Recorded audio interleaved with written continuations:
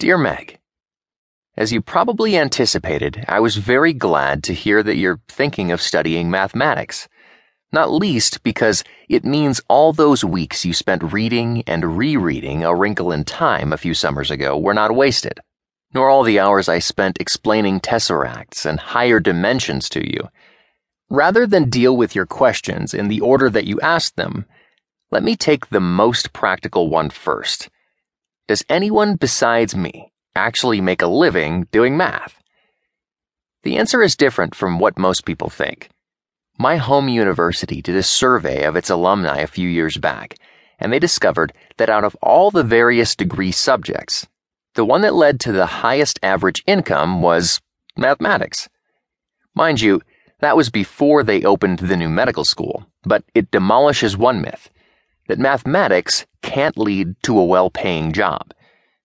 The truth is that we encounter mathematicians everywhere, every day, but we hardly ever know it. Past students of mine have managed breweries, started their own electronics companies, designed automobiles, written software for computers, and traded futures on the stock market.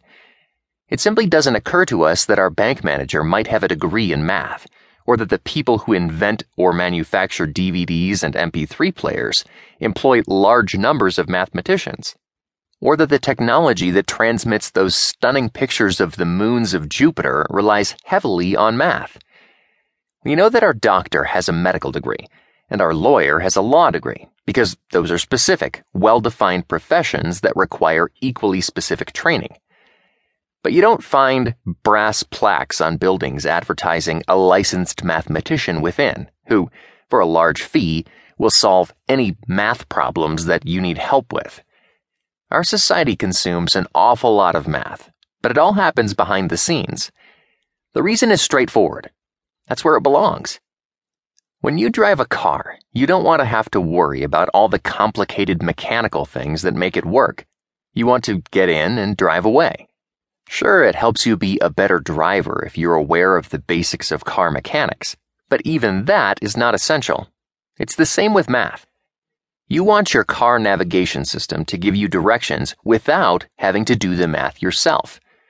You want your phone to work without having to understand signal processing or error-correcting codes.